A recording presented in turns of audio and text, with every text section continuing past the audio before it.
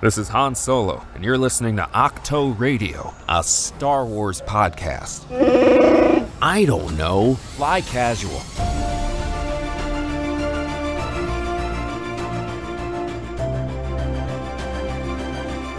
What is going on, everyone, and welcome to a brand new episode of Octo Radio, a Star Wars podcast. If my numbers are correct in my mind, because I did not check them, I think this is episode 104, at least of the main show. So that's exciting. I feel like I don't number them enough, but at the same time, I don't want to number them too much because of the whole, like, every comic book should be someone's first comic book, Stan Lee philosophy, but that's all boring producerial talk that we can have off air. Today, we are going to have a very interesting and in-depth and very nerdy conversation. My goodness, it's going to get bad. It's going to get sweaty in here. I can feel it already. It kind of already is, but that could be because I'm in Florida. But I am joined today by an illustrious guest, somebody who I've become friends with very quickly and in some amazing ways via social media, because occasionally it is good. And you'll be able to find them at a One Hat Town. That is our friend from the Ending Pending podcast and from Force Friends Rewatch. It is Andy. Andy, hello. Hey, Alden. Thanks so much for having me on. Thanks for coming on the show. This has been a long time coming. We've been geeking out. It's funny because we could do the math because we know how long certain shows were on air. So at least for the past 2 months and some change. You and I have been going back and forth talking fantasy, talking Tolkien, talking A Song of Ice and Fire, talking so many things. Star Wars, of course, is a core area for us both. You're also not just a podcaster and also a voice performer, but also a cosplayer. I remember seeing your Callus a long time ago. Thank you. Yeah. Yeah. And so you've been in this space, you've been in the nitty gritty, and you're somebody that we can kick around the ideas of the real world with the fantasy and where they meet, where they clash, how they change. We've had some great conversations about you and your relationship with the different works. And this conversation sort of came up organically. You know, I do casually talk with Ken Napzok where we talk about Ice and Fire and Rings and all that. And you and I've had some great off-air conversations about the way that Ryan Condal and the House of the Dragon team sort of took the work and brought it into the times and sort of were able to put it into the lens of how we can avoid problematic tropes, how we can avoid certain things, what that means for canon. And that show caused so much of a canon conversation because the entire point of its source material is that it was unreliable. How does that connect to Star Wars? We come over here and the entire thing starts with a long time ago in a galaxy far, far away, which is essentially just once upon a time, but for 70s space nerds. So we could hide the fact that it was a fairy tale. It makes me think of Freddie Prinze Jr.'s awesome rant where he's like, they give him a fairy godfather instead of a fairy godmother. He could talk to animals that don't speak English. Like it really has all the hallmarks. So we wanted to have a conversation in the wake of specifically Tales of the Jedi about sort of what I'm calling the myth of canon and the reality of life, and where those sort of meet, how they mesh, what our feelings on canon are. So I guess where we'll start is with you, your fandom, and your relationship with the canon. I don't want to say the canon break, but the clean slate of 2014 with Legends. How do you feel about even the concept, even the attempt at having unified canon? Are you a person that immediately says, oof, that's a bad idea? Or are you somebody that says that's how it should be, or somewhere in the middle? So I think I want to give a little bit of perspective on where I'm coming from with this topic, because this is a very big topic. And as I was writing notes on having this conversation with you, I kind of realized that my perspective on what is canon is formed by like the three areas of fandom that like hit me first growing up. And the first is that I grew up in the evangelical church.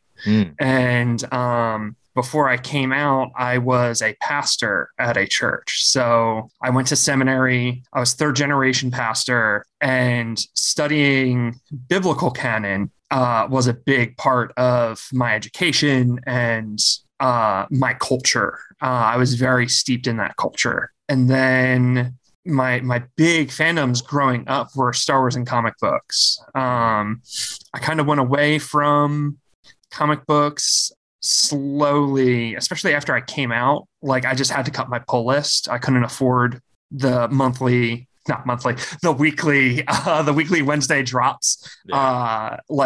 that was a really rough moment when I was like, when I went to my shop and was like, hey, I have to cut everything. But then 2020 happened and I was in a much better place job wise, but the pandemic hit and I was like, well, what do I do with all this time? And I was like, I'm going to read all of the Claremont run, which is a legendary X-Men run from 1975 to 1991. If you know anything about comics, especially modern comics, if you get 12 months on a book, that's considered a huge success. So the fact that Claremont consistently wrote the same characters for that long is a huge deal. I'm in 1988 at the moment. So I only have a couple years left till I'm done, but huge project. I've been loving it. So comics is another really big area that like influences my idea of what canon is and what it should be. The DC versus Marvel approach of canon is very interesting to me. And then Star Wars, of course. So when the reboot happened, I did not think it was a big deal because I had already survived one. And everyone forgets about this. I get in arguments on Twitter about this. And I hate arguing on Twitter, but this specific thing like really bugs me and I can't help myself but like chime in when I see people talking about this. When episode 2 ended back in 2004, 2003 it came out? 2002. So episode 2 comes out and then Revenge of the Sith is 2005? Yeah. Okay. So there's this 3-year gap where the expanded universe authors who are phenomenal filled in the timeline with books, comics, video games, and the 2D TV show. And any book you picked up had a timeline and you could see where it fell between other novels, where it fell between games, and where it fell between comics. Mm-hmm. And they fleshed out the entire war from start to finish.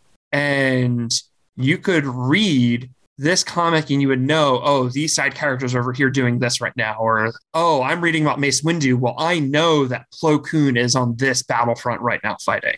Right. And you could then pick up that book.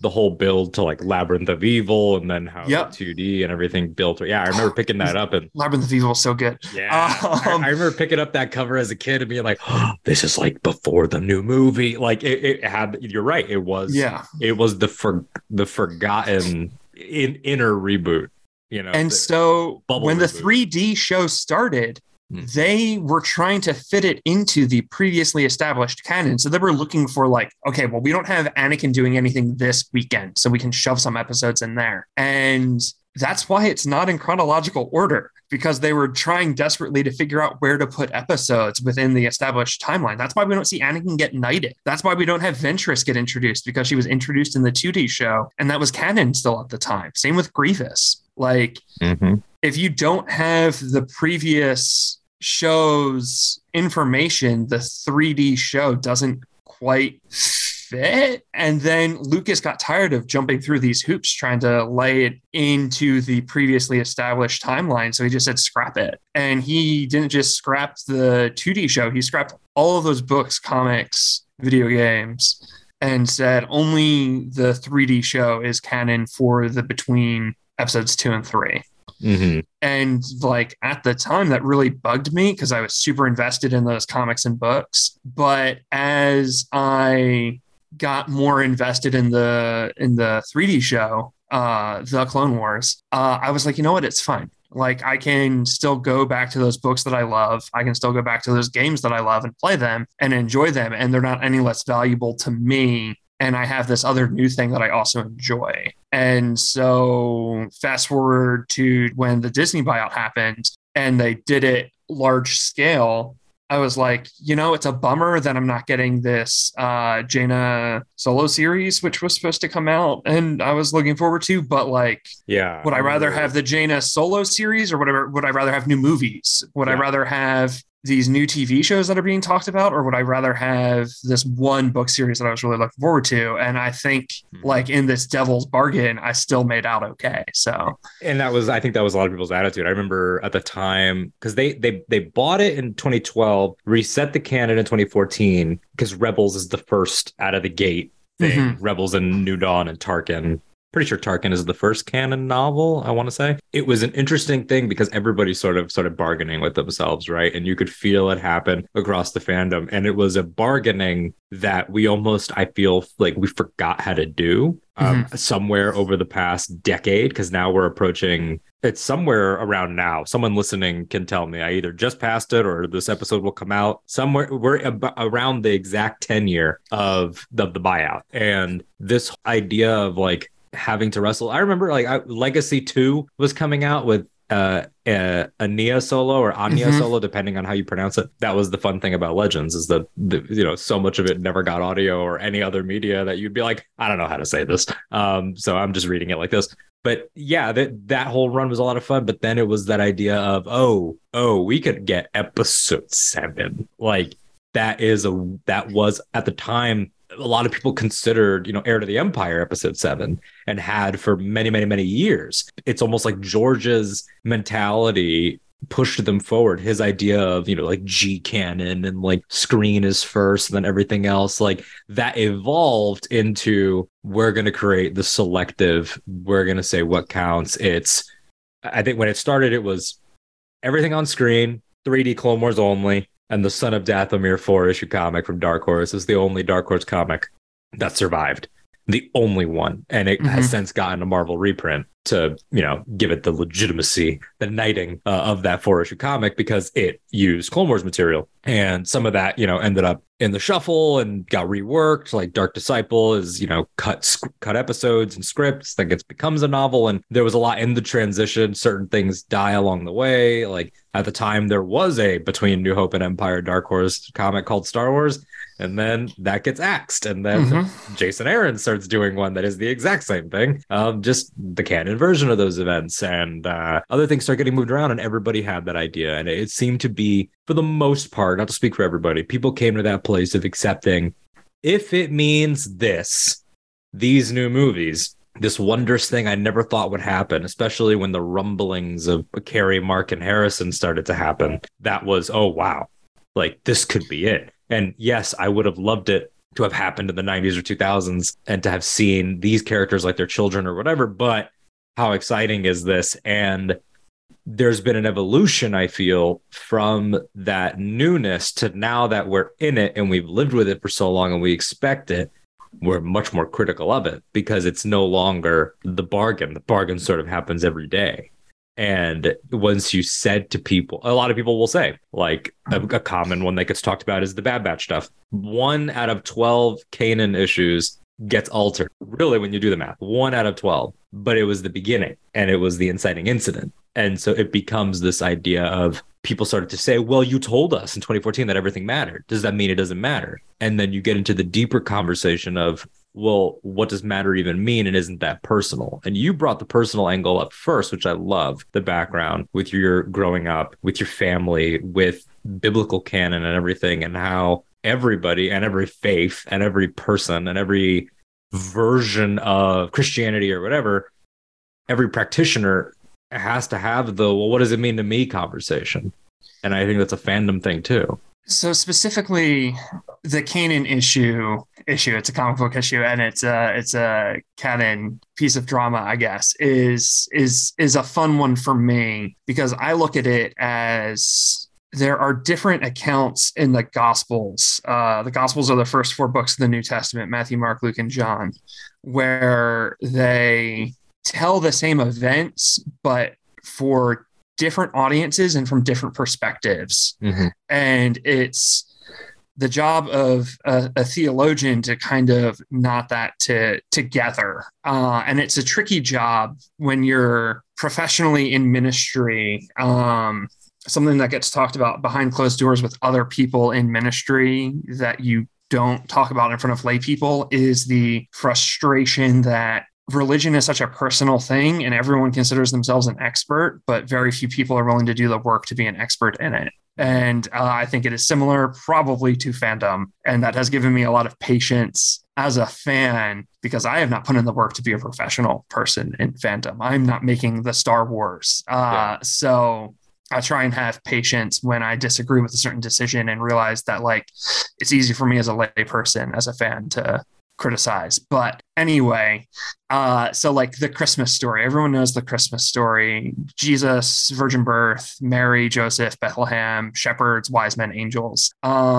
If you read the account in Matthew, it's different than the account in Mark and Luke. 3 accounts, 3 authors. Not my Christmas. Different hashtag not my Christmas. They different details. And they contradict each other. They're not just different, there are contradictions. And John doesn't even touch it. John has no interest in it. Who's right? Is Matthew right? Is Luke right? Is Mark right? And to kind of settle that question, you have to say, well, who are the authors? Why are they telling this story? What is their motivation for telling this story? What are they revealing? All right. Once we establish that, then you go, next step. Why did they include X information but leave out Y? Is it because they're wrong? Well, no, it's their story, so they're not wrong. Is it because this X thing that they included reveals something based on who the audience is? Well, maybe let's talk about who the audience is. Let's talk about why they wrote this letter, which has been handed down for generations now into this book. Is it because, did they leave out Y? Because Y complicates the message of X, right. And so you get in there and you start trying to piece together, why did they include certain things? Why did they leave out certain things? What do these differences mean in the greater context of who the author is and what the audience is and what the message is? And I think you can apply the same hermeneutic, which is a big fancy word for interpreting scripture. You can apply the same hermeneutic to fandom and say, all right, so we have the Kanan comic and we have the Bad Batch TV show. Who are the authors? All right. Who wrote this episode? Who wrote this comic? Who's the artist? Who are the animators? Who's the intended audience of the comic and the show? Yeah.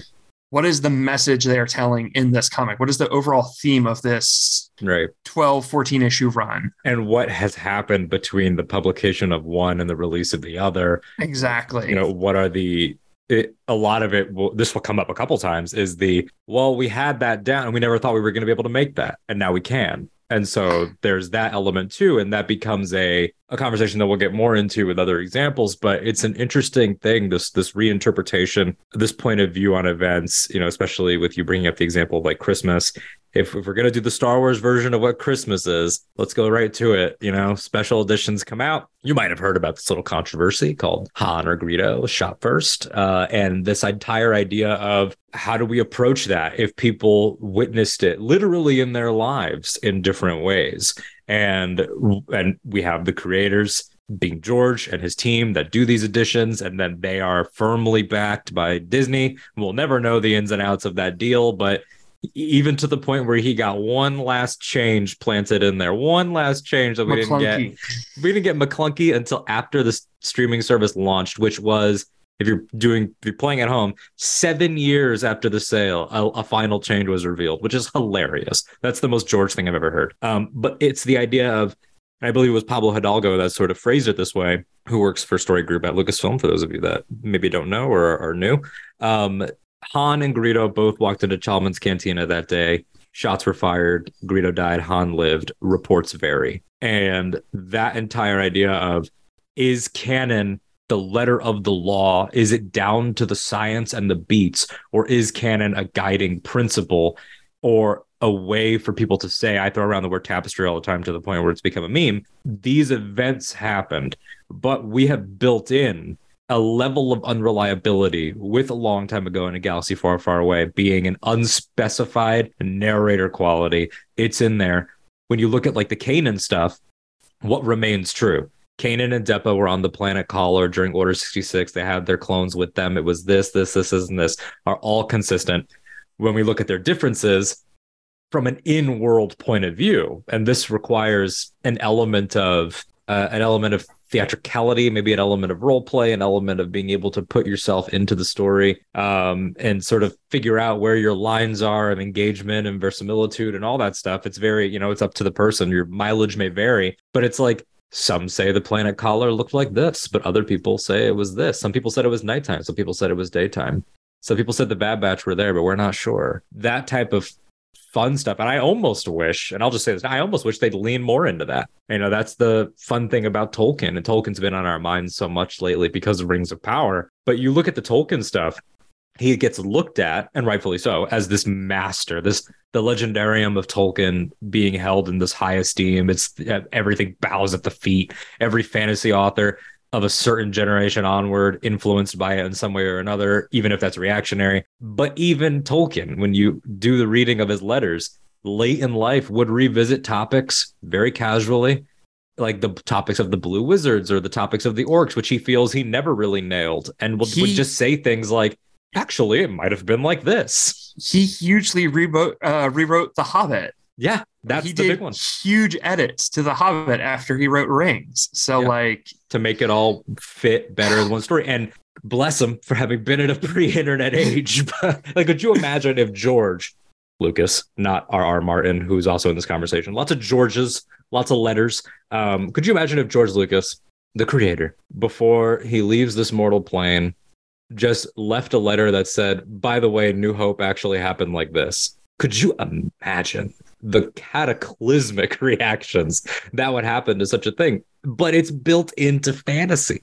Decades of tradition of people saying, actually, no. Oh, actually, I want to rework that concept. Well, it was this narrator. Well, it was that. And George R. R. Martin, with his Ice of Fire world, that has he's embraced that full throttle, where he will create characters for the express purpose of, like someone like Mushroom and Fire and Blood. This podcast, it's a Star Wars podcast. I'm not gonna. Don't worry if you're listening. I'm not gonna say anything that will require you to know who that is. But in those books, it's like this character exists expressly to give the most scandalous version. This character exists to give the most conservative version, et cetera, et cetera, et cetera. And we're not trained for that. So I talked on my husband's podcast, Fanfiction is Good, actually, about how the Song of Ice and Fire fandom is perfectly primed for wild fan theories. And that fandom is famous for doing long form video essays about fan theories and writing pages and pages on specific fan theories, because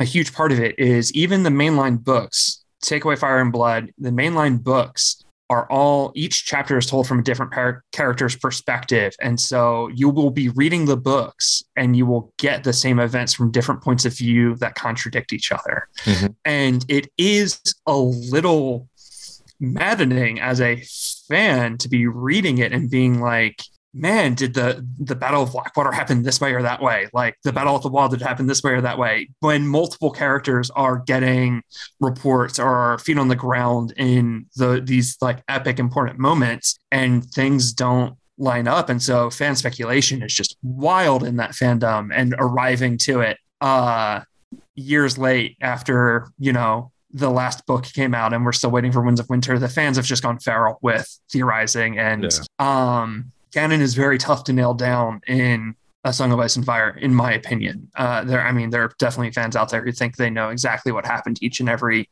instant, every time, and God bless them. I wish I had that confidence. But yeah, it's a fun playground about, what really happened.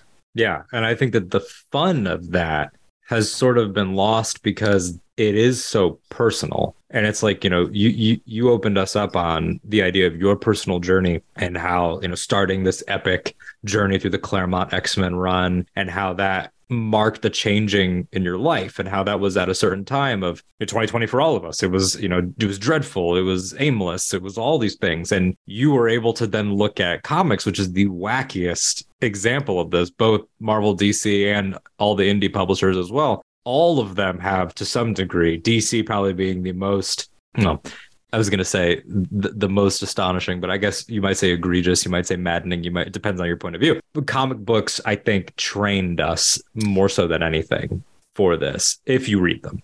So DC just doesn't have a set canon, and I respect that move.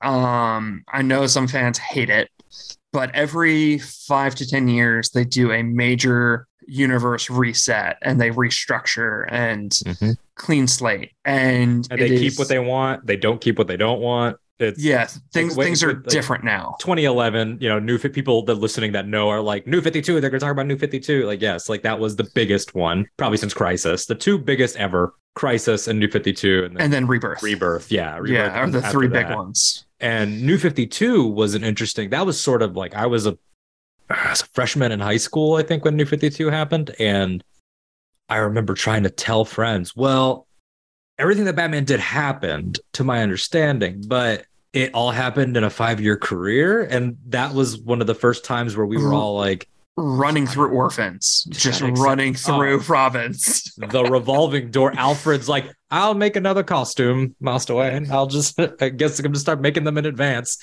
in different boys' sizes. It was a really interesting time to see people have to get on board or don't. And it was or I saw people drop books that they were passionate about for the longest time. I had read every Green Arrow issue from the 1970s through up to New 52, and as I was reading New 52 and like getting Green Arrow in my pull box, I was just like, I don't think I'm enjoying this anymore, and I dropped it. And it was bizarre to not be reading Green Arrow at the time, but I just wasn't happy with it, and that's fine. And that's the thing about comics too, is that Green Arrow is a great example. That run, New 52, was getting some heat. About a year later, it changes writers, goes to Jeff Lemire, and it's amazing again. And comic book fans and wrestling fans are trained for someone else is handling creative now. Got it. And that happens all the time. And the take will be radically different, or the take will take something you didn't like and turn it on its head. And it's almost like that's part of, like you said, that's part of the DC quote unquote promise at this point, the unspoken promise. Like DC's always, because that's part of the brand. They're a patchwork universe. They were never meant to be like Marvel. Having the first family of Fantastic Four is intentional. That was them saying, well, DC has their characters and the Charleston characters and the characters from over here and over here and over here that they've all patchworked into this world. People like Peacemaker is very popular now, which is a weird thing to say. Peacemaker was a Charleston character, and Peacemaker would have been in Watchmen if Alan Moore had gotten his way. The only reason the Watchmen characters exist is because he didn't get his way and he couldn't use the characters. So DC's always been playing that game, whereas Marvel, they were the ones that said, well, they're going to go left, we're going to go right, and we're going to do everything. Everyone knows everyone. Everyone exists with everyone. The majority of the universe is New York, and even they started to realize, we're getting further and further away from the era of World War II and the Holocaust. We gotta mess with Magneto. We're getting further and further away from Vietnam. We gotta mess with the Punisher. We're getting further and further away from this event, from this event, from this event. And suddenly they realized even our universe has to be sliding, and that became a challenge for a lot of writers, a lot of editors too, running the universe. Whereas Star Wars and Thrones and Tolkien and more removed things with whole cloth worlds are able to play more. But even then, there's been a little bit. I mean, you will find fans that will chuckle at it, but I do at the root understand a little bit of like Tales of the Jedi is going to come up here. Everyone knows that. We're going to get into that eventually. That's been the big thing. But before the serious stuff related to that, there's small things like Obi-Wan didn't have a mullet because Brotherhood, he cut his hair from clones and turned it into the Sith hair. And it's like, well, people will change their hair sometimes. And it's those sorts of things where there's a level of preciousness that becomes almost self-punishing. So I think with Star Wars fans, I think the closest thing to Star Wars in terms of how continuity and canon needs to work is Marvel.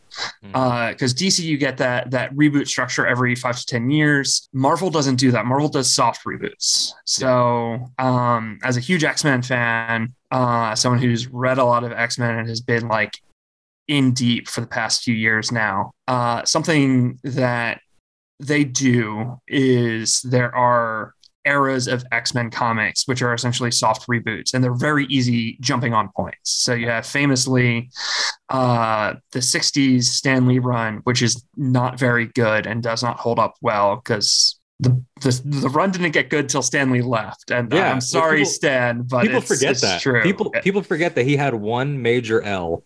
And it was X-Men. Run, and it wasn't until Uncanny, or it's giant sized, right? Yeah, Giant Size number 1 kicks off in 75, and then Claremont takes over with issue 2. So then you have the Claremont run, which is a very long time period. And then after that, the next iconic run is Grant Morrison with All New X-Men, which is incredible. Like everything Grant Morrison touches. I mean, that was a true, and like you're saying, for people playing, you could do this with X-Men, you could do this with Daredevil. Like, every point, Marvel, it has those like property has these iconic jumping on points, exactly, where they reshuffle and they structure things differently, and they do different takes on the character. Sometimes Beast looks like an ape, sometimes he looks like a cat, sometimes he looks like a dude. He's not fuzzy at all. So like, they will keep an emotional arc from the previous writer, but they will also try to fit it into, like, a great example was Marvel did an initiative after New 52, but close, Marvel Now, which was not a reboot of the universe, but it was a reboot of the publishing line. And that's when Bendis takes over, and he carried what was happening with Scott Summers from previous runs into his interpretation of Cyclops, and created a Cyclops that I really dug. And it built off of those previous eras and everything that happened with AVX, but did not require you to know them. He kept the Schism era Cyclops, but then turned him into a revolutionary figurehead of a civil rights movement. Yeah. He turned Cyclops into a minority rights leader for mutants in a very extreme way. I loved it. I loved it too. You, if you were buying both books, Uncanny and All New X-Men at the time, you were able to read the establishment and the revolution at the same time, and interlocking points of view. And that book did the point of view. Those two books did the points of view thing as well, with the two teams, the people that stayed true, quote unquote, and were at the school, and then the people that left with Scott. But some readers liked one writer more, or one artist more, or I guess they're both Bendis, but they liked one artist more, they liked one team more, or I don't care about those characters, I want to stay with Cyclops and Emma Frost, I want to go over here with Magneto, I'm going to stay with that book. And that changed fandom conversations. And it happened with Guardians of the Galaxy. It happened a lot with Iron Man, in terms of, are we going to capitulate to the movie version in a healthy way or in a reactionary way? That Marvel really has been, like you're saying, a good, I guess it fits because they're both owned by the same people. Yeah. That they be a good case study, I guess, for how people deal with this. So when you're a Marvel writer and you get given a book and they say, we want you to write this new, let's stick with X-Men because that's what I know the best. We want you to write this new X-Men book. You can have any characters you want. You can have whatever lineup you want. But you're picking up where Jonathan Hickman left off. You're taking over X-Men right now. What do you do? Your job, theoretically, as the writer, is to decide what you want to say with these characters. Where do you want them to go? Why do you want to say this with them? And you have to decide what your take on these characters are. What is your take on Cyclops? Is he going to be more of the Boy Scout? Is he going to be more of the revolutionary leader? Is he going to be the leader of the team, or is Storm going to be the leader of the team? Is it going to be Punk Storm or Goddess Storm? Both versions are, it's the same character, but both takes are equally valid in canon. It's up to you as the writer to say, you know what, I'm going to go with Punk Storm because I want her to challenge this status quo, or I want stoic Goddess Storm because to partner her with Kitty a bunch, and I want them to play off each other this way, etc. I think the biggest one that a lot of people experience because he became an icon via film was Wolverine. Where I know a lot of people that started reading comics because they loved Hugh Jackman's Wolverine. And I remember having to tell them, well, I just want you to know he's not like that a lot of the time, one. And two, you will find sometimes whiplash because people really love loner Wolverine, or they love Wolverine becoming the leader. Yeah. And it becomes an interesting thing. And what you're saying is true. That idea of, if I'm the writer, I'm picking, but then you have to, once you've made your selection, let's say you're like Punk Storm because especially if you're a writer now, you might have grown up on that, and that might be formative, and that might be when you think of her, that's who she is in your mind. That's Aurora, is mohawked out, black clad, leather, like super rock and roll. It's an amazing aesthetic, and to go back to it, then it becomes the question of, well, I can't. Am I getting a new artist? Am I not? There's all those real world questions, but then it's like I also have to find the in-story reason why she is that again. And like you brought up Beast, he's a great example because they will always super science their way into whatever beast they prefer. And Beast is just so rough because he's been a war criminal now for 20 years. And if you love Beast from the cartoon or from the one of the movies, I mean, comic book Beast is a horrible, horrible, horrible man. And it is, I feel for any writer who takes over that character and loved 90s cartoon Beast or X-Men Evolution Beast, because Hank McCoy has not been that for a long time. And it's talking about whiplash. But so you have to build Connor from Cerebro cast. He explains it as a lawyer building a case of when you're a writer, you are taking, like, canon is not there to tie your hands. Canon is there for you to build your case as the writer as to why your interpretation of the characters is valid. And for me, I see it as, you know, the writer has to write a sermon with these characters and they have to use scripture to, you know, canon to back up what they're saying in their sermon. Yes. But at the same time, you can take any two verses in the Bible and have them say contradict each other. You can have any abolitionists and slavers reusing the same verses to justify their views, you know, during the time period of chattel slavery in America. You know, so it's your job as a responsible person using hermeneutics to state your case and state it well. And I think, you know, with creators playing in these legacy spaces, whether it be Marvel or Star Wars, canon shouldn't tie their hands. As a creator, they should have the freedom to tell the story that they need to tell, and they should be able to make the art that they want to make. And responsible storytellers are going to use canon to back up that case. And I think that in terms of fandom, like something that I've done, you know, if you like that sort of thing, if you're on Twitter, you might have seen, if you follow me, that I write really long analyses. And now that we're all on Hive, I don't have to split them up into threads anymore. We'll see how Hive maintains.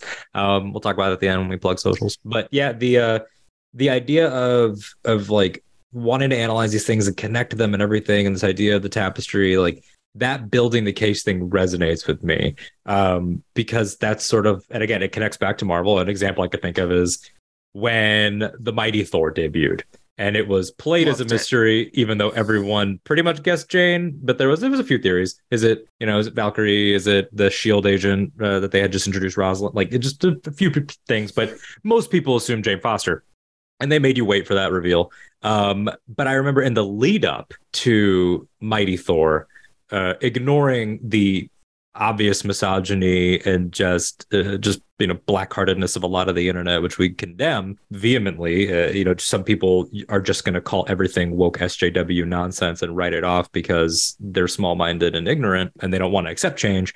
When you looked at it in world, though, you can have fun building your case. And this did not end up happening, what I'm about to say, but I remember telling friends, oh, no, this makes sense because in the Kieran Gillen run, when such and such and such happened, when Mjolnir broke, it was put back together, but it was put back together with a piece of Thor's soul, and he was warned that it could never break again, et cetera, et cetera, et cetera, having all these nerdy conversations with my friends. None of that was brought back up. That was not the reason why, but it's still there.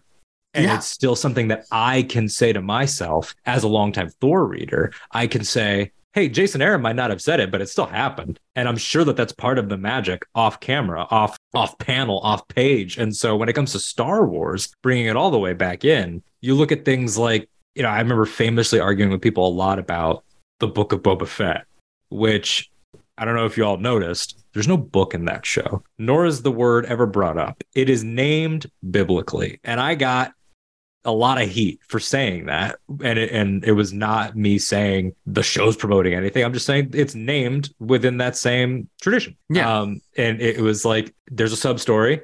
He was introduced in season 2 of a show, then he got his own. the book of, it's his book. He got an epistle. Yeah, exactly. Yeah. And I remember saying, oh, it's pulling from this. And people were really upset, not shading anybody. There's no one in particular, but there was some hubbub about it. And people saying like, are you saying that it's like the Bible? And I'm like, no, I'm saying that Star Wars has always kind of taken from it. And if you don't see that, I'm sorry, but the Skywalker saga begins with a virgin birth, and they have never, like Scorsese says he went into George's office in the 70s and saw books, not the Bible, but books breaking down the Bible on George's desk and things like that. It's always been part of it. I mean, the Journal of the Wills as taken from the blah, blah, blah, book 1, the Sun, like all those things you can find. It's always been in there. And, telling people if it's the book of Boba Fett and he's spinning out of this, then Din, quote unquote, taking over an episode or it being a Mandalorian backdoor episode, like, yeah, cynically, sure. Business wise, whatever. You want to get Grogu in, I get it. But in terms of theme, both of those men are going through the where am I at midlife, trying to hold on to your integrity. And if they're honor bound in Din's episode over here, then you need to check in over here, but from a different point of view. Yeah. And that becomes the book of. And I think that show, I think bravely in a binge culture, in a fandom heavy culture, saying, hey, I know we called it this, but we're going to do this for a second, was very rattled people. And Andor has benefited from that rattling because you don't hear it about Andor. You don't hear anyone complaining that Mothma has nothing to do with the A storyline and that they never meet. You never hear that. And it's an interesting thing. And I think that people would have resisted that if they weren't already punched in the face by Book of Boba Fett telling you, hey, by the way, we're telling one show. The Ahsoka show, Skeleton Crew, everything that's happening, that's all a thing. But from multiple, I almost wish, if I was there, I almost wish we would have then called Mandalorian the Book of Din Djarin and then called the next one the Book of Ahsoka. I think that would have maybe had clarity. I think clarity is a big part of it. But I hate shows named after characters because as a podcaster, that makes it very difficult to talk about. Yeah. That's a pet peeve though. They can name it whatever they want. No, I agree with you. When they announced the Ahsoka series, I was like, oh, well, okay, that's a name. Like, yeah. This is a tangent, but Andy, I don't want to speak for you, but do you long, like I do, for the days of titles like Lando Calrissian and the Mine Harp of Shuru? Like, I wish that they would. Yes. I wish they would have called the show like Ahsoka : the blah blah blah of blank. Like, I would have been like, oh hell yeah! Like, I'd be all over it. But even the novels are like that. No shade to anybody, but we get a book and it's called Tarkin. We get a book and it's called Flash Shot. We get a book and it's called like Shadow of the Sith was one of the pulpier ones, but by legend standards, that's not very pulpy at all. I like Alphabet Squadron. I think that's fun. That's silly and fun. But yeah, a lot of the book titles too also don't quite do it for me, like in the way that the old Legends ones did. But yeah, so that whole idea, just circling back in, of Star Wars is now engaging with us in a way where it's asking us to be a little flexible, a little fallible, or to accept that they will be fallible. But, now it's sort of tying into the real world of it all. There's a line and there are points and there are fixed points and there are interesting points. And so the real world background of this, when Tales was coming out, I went on Twitter and I was having, or was about to have, a conversation strictly about this first part, about everything you just heard. The nerd stuff. There was a real world conversation happening, particularly in queer spaces on social media. Star Wars, I say Star Wars social media. There is no Star Wars social, but we use the phrase Star Wars Twitter. We use Star Wars Twitter, yeah. Star Wars Instagram, etc. The real conversation of erasure was happening. And then I backed off and was like, ooh, I don't want to even seem like I'm stepping on that with a less important topic. And you and I connected at that exact moment because you were about to have the other conversation. And then we said, oh, cool, we'll do a show about it. Yeah. So that's how this happened. So with that, transitioning a little bit in the middle of those topics, we'll start by saying, I don't think either of us have a problem with the let me do the 20-minute version of a thing. Let me do the 15-minute version of a thing. That was never anyone's issue. And so putting that out there, like, I think Galaxy of Adventures shorts on YouTube are incredible. Amazing. Gorgeous. Titmouse does the animation for those. Oh, That is the mythology of Star Wars. Yes. Those animations. The scenes are different, but they're epic, and they're how Star Wars feels when you watch it and you're 7. Exactly. Love they it. are a shot of Star Wars. They are at the bar. Give me Attack of the Clones. You take a shot. Like that's how that feels. The choreography is different. The editing is different. The designs are a little changed. They put like Kylo Ren has one where he's mopping people up in the desert, and like that didn't happen, but it's there. And I have no. That's how Kylo Ren feels when you're 7. Exactly. And I have no problem with Tales attempting that. And for 5 out of 6 shorts, we were there. The problem is everything, dear listener, that Andy has said, that they've said about X-Men, about Marvel, about DC, about everything that I've said about Tolkien, this entire conversation stands. But it's a yes and.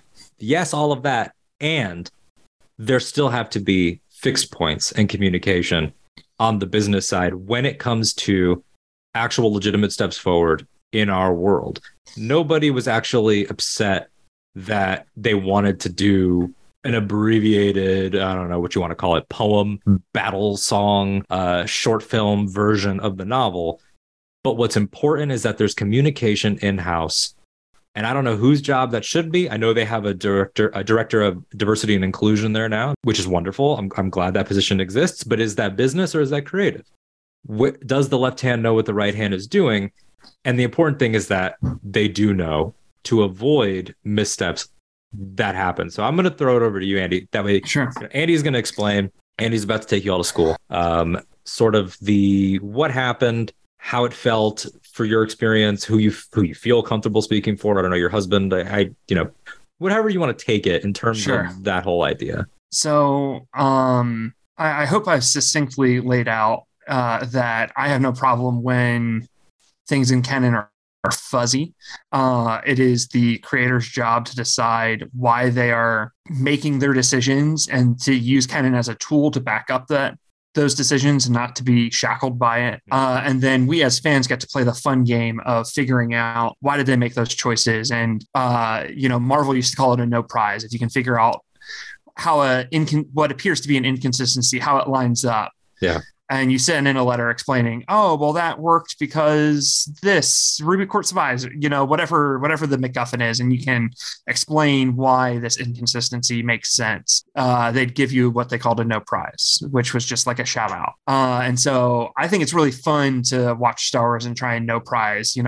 How long was Luke on Dagobah versus the Falcon getting to Bespin? It's not important, but it's fun to figure out, this is an inconsistency in Empire, but we're going to figure it out together. That's fun. So when it comes to a situation like with Tales of the Jedi retconning, we've made it this long without saying that word. The Ahsoka novel, the issue isn't just that there are changes and inconsistencies. The issue is that there is a prominent Black queer woman character in the Ahsoka novel who is vital to that story, and she does not appear in the shorts. And not only does she not appear, there's a brand new introduced character who is a lighter skin tone than Kaden is described as, apparently straight, and fulfilling the thematic roles of Kaden. So if there was just a lack of Kaden, that would be rough. That would feel like a kind of a slap in the face a little bit. But it's the fact that there is a brand new character who thematically fulfills the same exact role in Kaden's stead, and it feels more like a stab in the back. Yeah. Star Wars has a lot of issues with representation, specifically of queer people.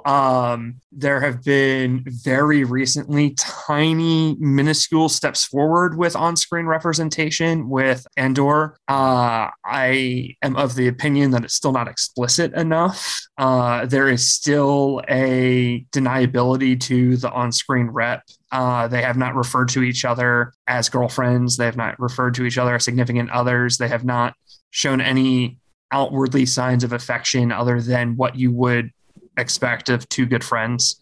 Yeah. So it's that idea of like the deniability of and if an executive's not paying attention to the one love conversation, then you quote unquote get away with it. And what you would want is something. And again, you can do the physical. I'm not saying physical representation is the most important, because that happened in Rise, but that was blink and you miss it. So you can also bungle that. That can also be messed up. But it was the Kaidan, like being also one of the first was also a huge element. I understand as well. So that was I would say the first. The fans argue tooth and nail for the Pigman and Birdman from Resistance. I don't remember their names. I'm so sorry. But also, they are not confirmed on screen to be a couple. They are very good friends and they are roommates and they mean a lot to each other. But there is nothing in that show. If you watch the show, there is nothing that says that they're a couple. And we can appreciate, this is my opinion. It's like, sure, I appreciate when a creator says, oh yeah, that was my intent. But also it's like, not everyone's going to read the interviews like we do.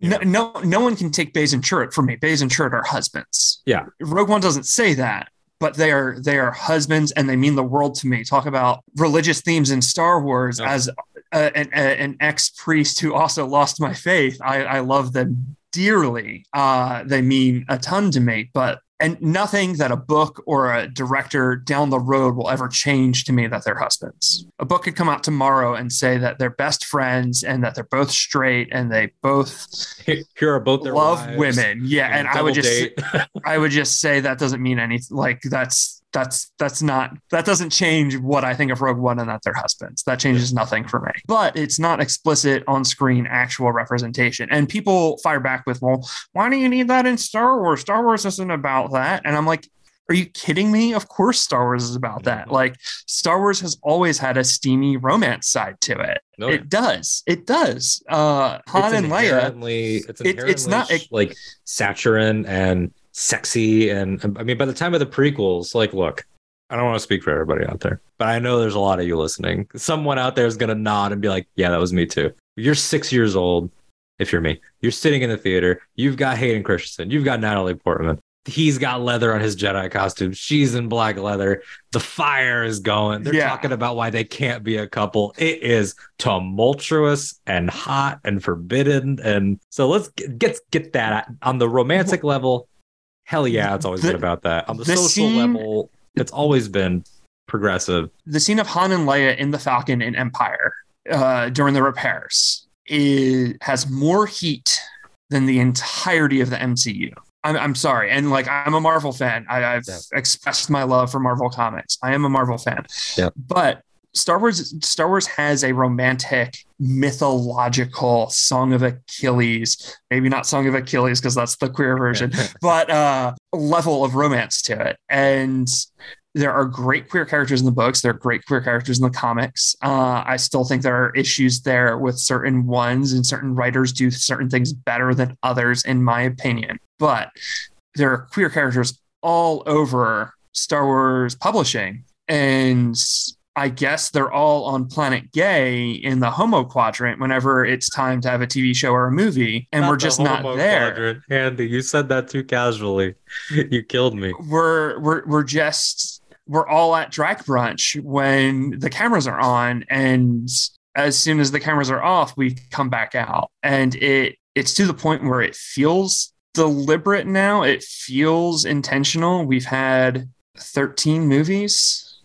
The 9 Skywalkers, then the 2 standalones, and then Clone Wars movie. So what is that? 12? That's 12 movies. I'm bad at math. I'm a gay. No, I don't math either. 12 movies, something like 6 or 7 TV shows now, and we still haven't had a prominent queer character confirmed on screen, except for arguably Vel and Cinta, which is still playing in the realm of euphemism, where they can't say the word girlfriends. They can say, you're the most important person to me and I care about you, and make it back safe to me. But they can't say, because I love you and we're dating.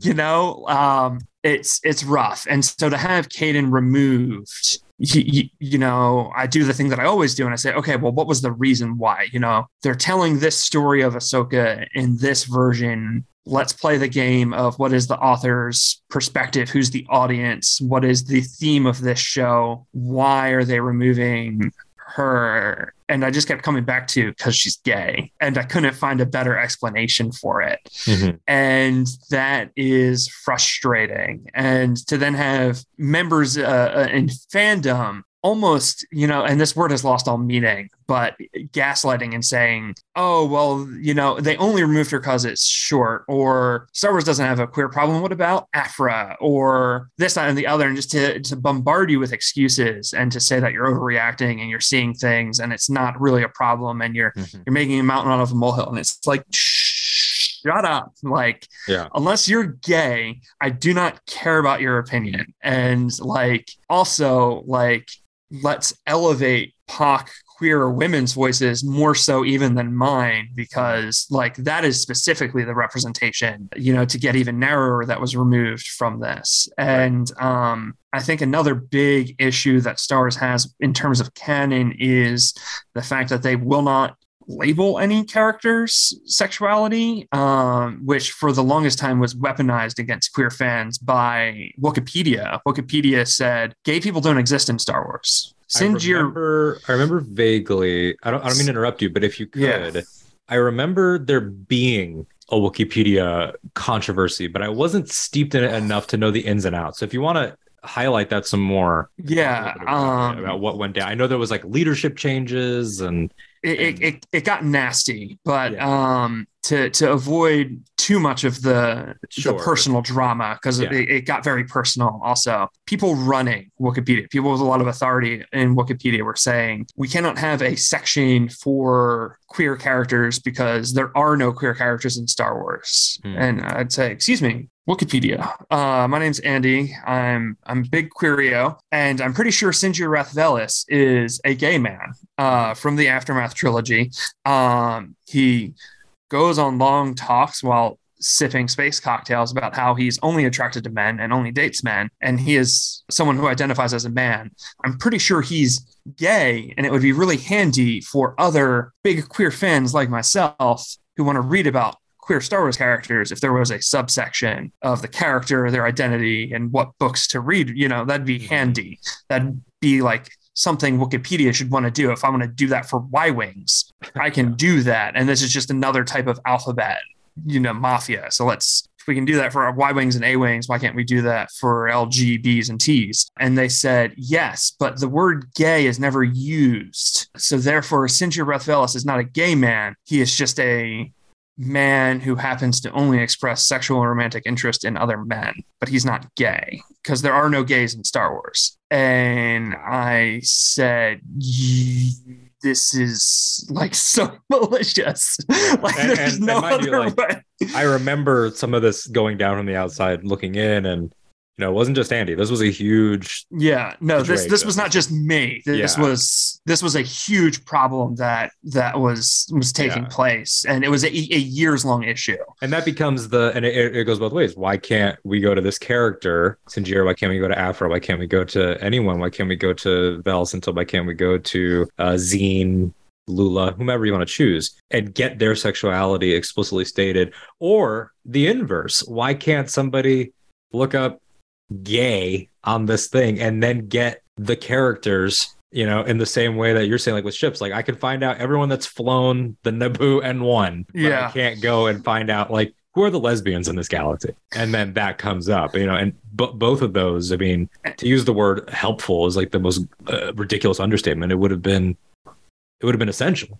I mean, Marvel is better about this. North Star famously came out during the 90s, but then he was not allowed to say the word. He came out in a very dramatic, he was punching this evil Mountie in the face. It's a very funny image. What a sentence. Yeah, and he's yelling, because I'm gay, and he's screaming it, and he's punching this evil Mountie. He was then not allowed to say the word gay until marriage equality happened in 2015, where he married his boyfriend that he had for 3 issues. And from the 90s until 2015, he was not allowed to have a boyfriend. So who's the creator of Deadpool? That jerk. Well, he would say he's the sole creator. And that is Rob Liefeld. Rob Liefeld, thank you. Yeah. Rob Liefeld was cursed by a witch to create gay characters accidentally. It's very funny because he hates it, but it just keeps happening. A lot of the characters that he's helped create have been very, very homoerotic, and then later, revealed to be queer by other writers. But he said, the second Marvel lets me get my hands on the title again, I'm going to take all my characters and make them straight again. And it's one that's like a horrific idea, because the metaphor of that is, for someone who lived with the threat of conversion therapy for years, that is, the metaphor is not lost on me there. I know that they're fictional characters and they're not real. But of course. I mean, especially within the realm of X-Men, like specifically on top, that's where Liefeld sort of made his name. Yeah. To do that there has an extra insult. Well, yeah. I mean, the mutant metaphor and the idea of a cure for mutants is also not lost on me. I mean, like God Loves Man Kills and the whole. Yeah. God Loves Man Kills is very famous. Yeah, that whole stuff. So like that's the added insult. The importance is to then have the characters say their sexuality, though, because if it's stated, it is then much harder to remove. Kate Pryde at this point has made out with multiple women on panel in comics, but her sexuality has never been stated. So is she flirty, or is this an aspect of her identity? And writers down the road can say, well, we've seen her make out with her tattoo artist, so I'm going to have her go on a date with Illyana. And they can then use this as a stepping stone to make the next step forward with progress. But if it's never allowed to reach that stated potential, another writer can come on and much more easily ignore it and say, oh, well, Kate made out with her tattoo artist, I'm going to have her date Colossus again. So like it's this thing where with Star Wars, with not being willing to say Kaden is a lesbian woman of color, Ahsoka is bisexual and has feelings for Kaden. Obi-Wan has feelings for men and women romantically, but not sexually. He is bisexual and asexual, but he's biromantic and asexual. Without stating these official labels, it becomes much easier for other writers to ignore it. It becomes much easier for bigoted fans to weaponize their ignorance around these topics. What do you mean Ahsoka's bisexual? Well, that's never been said anywhere. And it's like, well, yeah, if you read this entire novel, it's clear that there's an attraction, but she doesn't know what to, like it's fuzzy. It's much harder to make the case that it puts the burden on the marginalized community to bring the horse to water every time and hope that it drinks.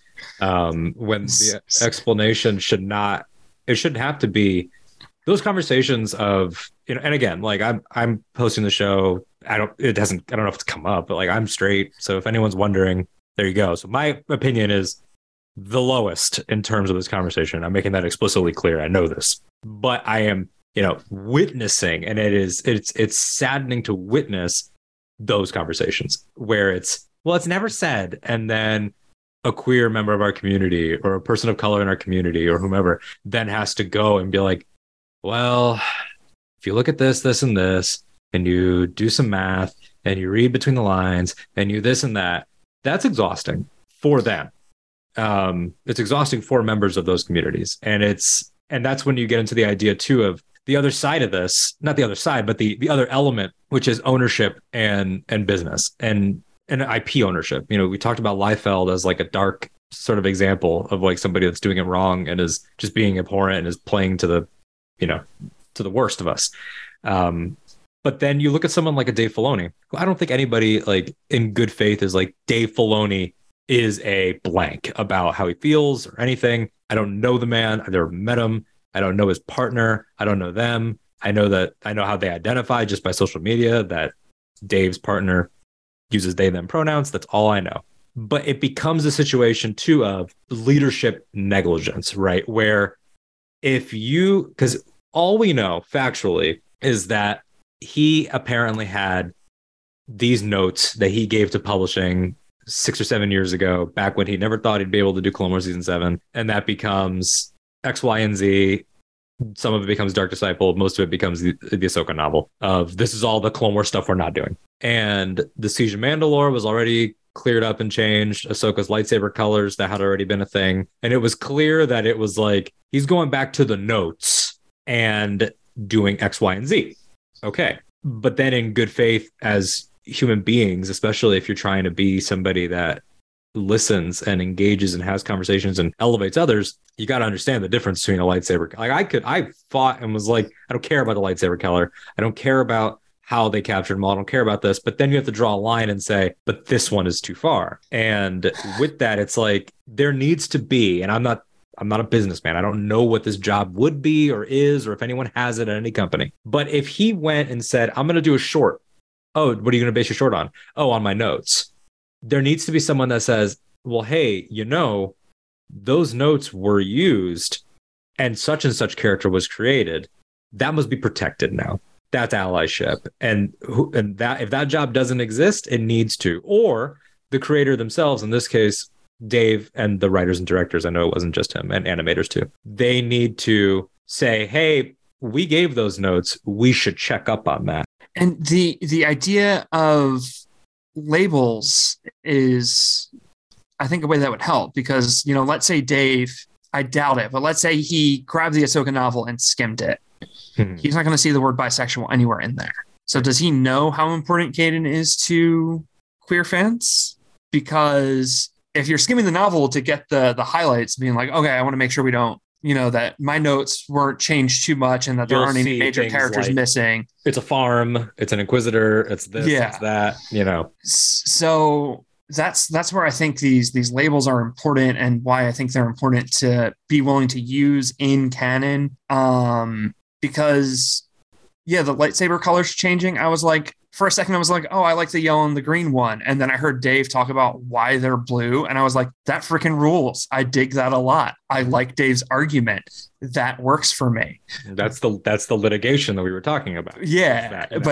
But then something like this, where it's like, oh, there are so few queer characters in Star Wars. There are none on screen, in my opinion, still. To remove one is brutal. I love Star Wars a lot. I really, really love Star Wars. And when I left my faith and I left my family, that like touched everything. And I had to go back to my life piece by piece and pick up each thing and say, like, is this still good? Does this still bring me joy? With the shadow of losing my faith and losing my family each time. And so like something like Christmas, which means a lot to me, was rough for years to say, like, how do I find the joy in Christmas without my faith and without my family? What traditions mean something to me? Can I build new traditions with this new family I've formed? Can I have a Christmas tree without Jesus? Yeah, I can do that. Can I have a manger without Jesus? Probably not. Let's get rid of the manger. Yeah.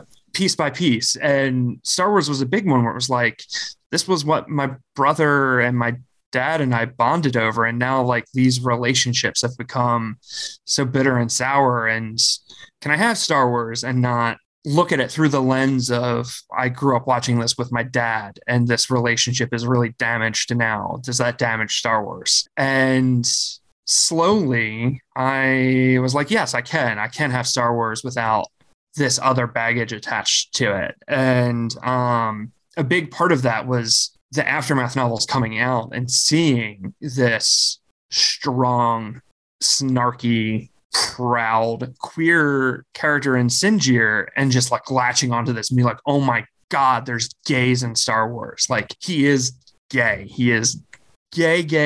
He looks gay. He acts gay. Like grabbing this and being like, I have a seat at the table. Like, I left the 501st because there was a ton of homophobia in it. And I was coming out at the time, I was like, I cannot deal with homophobia in Star Wars. And then like, bam, there's this canoe canon novel. It takes place after Return of the Jedi. And there's a gay character. I have a seat at the table. This is nuts.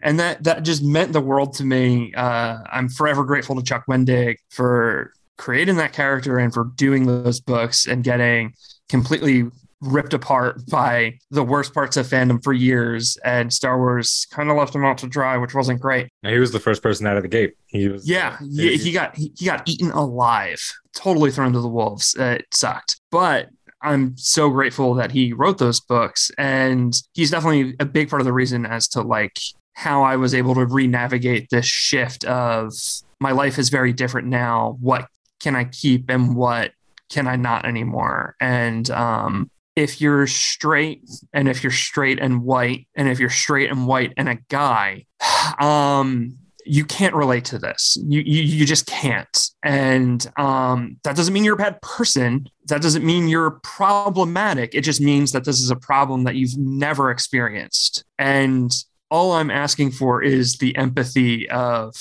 know that I have loved Star Wars as long as you have. I'm 31 years old. I watched it at 5. It melted my brain. I've been here a long time. And it took until, 2015, 2016 for me to feel like I was seen in Star Wars without me having to do work, without having to immediately squint and go, I think Luke could be gay. I relate to Anakin struggling with keeping a relationship secret from the religious institution he's a part of because they would not understand. Wow. You know, I'm squinting and I'm doing work and I'm like, if Padme was a guy, this story would make a lot more sense. Why can a priest and a politician not reveal their relationship? It makes a lot more sense if they're gay. It wasn't until 2015 Aftermath when it came out-ish, that time period where I was like, okay, people like me exist in Star Wars. And it's 2022 now, and I'm still waiting to see it on screen. And I know we were talking about canon, and now we're just talking about representation. And, but they go hand in hand, because I think that there is that's why it's like, I said up top, the myth of canon, the reality of life. I'm Puerto Rican, but I'm white passing. And so I don't have the experience of some of my fellow Latinx, Latino. We don't even agree on the verbiage in the Latin community. So it's like, there's that element too. So it's like, I don't have that experience. So everything you said, straight, white, guy, I'm all those things. And I think that I'm not patting myself on the back by saying this at all. And I hope I'm making that clear. I am not. But the idea of being able to say, I don't understand this is important. Or I can't understand this, actually. I can't understand this is important. Being able to say, that's not my lived experience. You should listen to this party. You should listen to those people. You should listen to my friend X. You should listen to my collaborator. You should listen to my coworker. That's important. And I think that sometimes that's all it takes. Like if there had been someone in the room for any of these situations, like, I was on the round table with Beau Willimon and Sana Wallenberg, writer, producer on Andor. They talked about how Vel and Cinta being a couple came up in the room. Brian from Pink Milk asked them about it and asked about were there. And by the way, Brian from Pink Milk is one of my favorite people. And please go listen to Pink Milk. It's wonderful. Love Brian. Brian's great. Chase. The whole crew is great. The whole crew. They're fantastic. Phenomenal show. Go check them out. Support them. And also use Brian's code PINKBALLS for a discount on Manscaped. I'm going to piece that out. Get that plug. That plug. Baby. Give me some of that Manscaped money. But yeah, the idea of that sort of came up in the room and everything. And like, cool, that's great. It sounded like they were all down. They said they got no resistance when they brought it up, when it was coming up with Tony and with the bosses and everything like that. But then the question, you got to be a little bit more inquisitive, right? Like, well, why aren't we getting any resistance on it? Could be because they didn't notice. Could be because you didn't go far enough. Could be for any number of reasons. And for producer Sana Wallenberg, she said, I look at these characters and of course they're a couple. That's great. I'm really glad that you're Reed. And I'm glad so many people agree. But there needs to be someone in the room. There needs to be someone in the room that says, Dave, you have every right to go back to your notes. But just so you know, we made an important step here. And with Acolyte coming up, I feel like that's a turning point. And I feel it will be.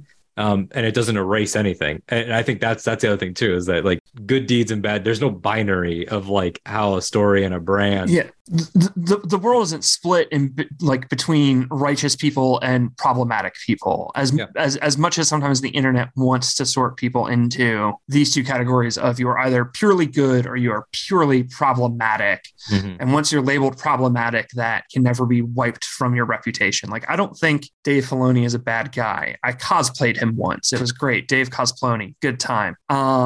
Met Pablo Hidalgo. It was hilarious. But you can say, I think he made a mistake here. This is I think this was a rough one. I think it was an insensitive decision, and I think a little more care should have been put into it. And I think if Dave knew those things, I don't necessarily think he would have made the same choices. But ignorance doesn't also absolve you of harm done. No, it does not. Nor does, being able to say, like, because I bring up Acolyte because I've seen that used against the conversation. Like, well, they're doing a show that's being run by a lesbian woman and her wife's in the show and the lead is non-binary POC. That's all amazing. That sounds rad. Yeah. That's awesome. And I'm glad it's happening. And we saw the cast and it's the most diverse thing they've ever put together. And like, I cannot wait for that show. Cannot wait. But that doesn't, it's not a game of percentages. It's not a ratio thing. You should be better every day. You should be wanting to pursue a better setting, a better climate, a better feeling, a better reaction every day. It's not later on we make up for it. I think that's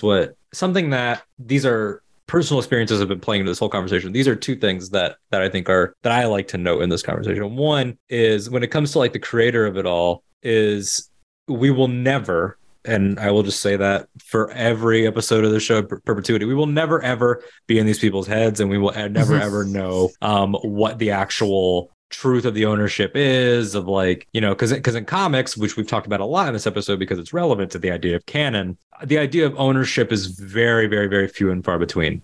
Almost everyone is shared. And when you are working in someone else's sandbox, it is leaps and bounds different. Yeah. And I would say leaps and bounds more difficult to make something definitive because then it's like North Star. It's like that writer did it. Claremont did it. It was Claremont, right? Yeah. Claremont did. No, it was after. It was Claremont wanted to, but he wasn't allowed. So Claremont was in the Bob Shooter gays don't exist in the Marvel universe stamped. Yeah. There are no gays in Marvel, period. And so Claremont's run is one of the gayest things I've ever read in my entire life. Like it is dripping in every visual is queer. Every character feels queer. I think at the time of this recording, there is literally a tweet about this on your feed. That is, there it is. It's pyro. Yeah. It's pyro. Like from a 2022 standpoint, it's incredibly gay, but if like it only gets gayer the more you understand the time period it was written in and the audience he was writing to and his background in like Claremont's life. Like it just gets gayer the more you understand the language that he's using in the time period. Like, but it's subversively queer. He can't say it, but in the same way that like comics invites you to read between the panels, like you are creating the story with the artist and the writer because you're filling in the action. It's static images and you're filling in the motion. And you can say, oh, at this fade to black, Storm and Wolverine got it on. Mm-hmm. It doesn't say it, but when you read it, you're like, oh my God, like that was that was so spicy. Storm and Wolverine are getting it on. 5 issues later, you can do the same thing with Logan and Kurt during the Claremont run. It's incredible how the queer relationships are treated the same as the straight ones in it. Yeah.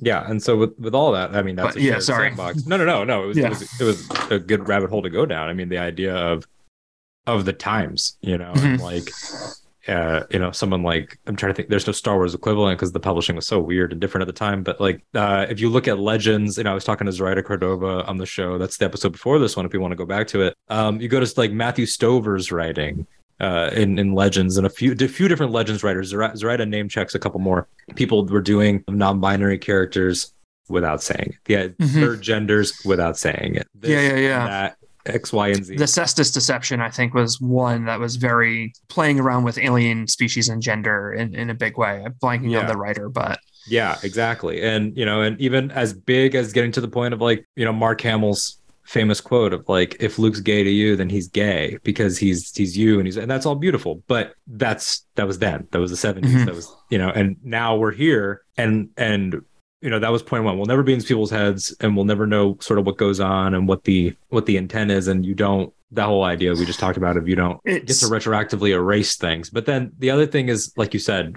building off of what you said, that's what it was. The two personal things was I remember when Clone Wars season 7 was coming out and we got Trace and Rafa and not everybody, but a large part of people, resisted them heavily and didn't want Trace and Rafa. But I was there as a Puerto Rican guy saying, no, but I know those women. Those are real Latina women in Star Wars that we've just gotten in a bigger way, that talk with a certain dialect, that have a certain feel, that are animated a certain way, that have a certain fire. And we know that they were created based on who was supposed to just be one white guy.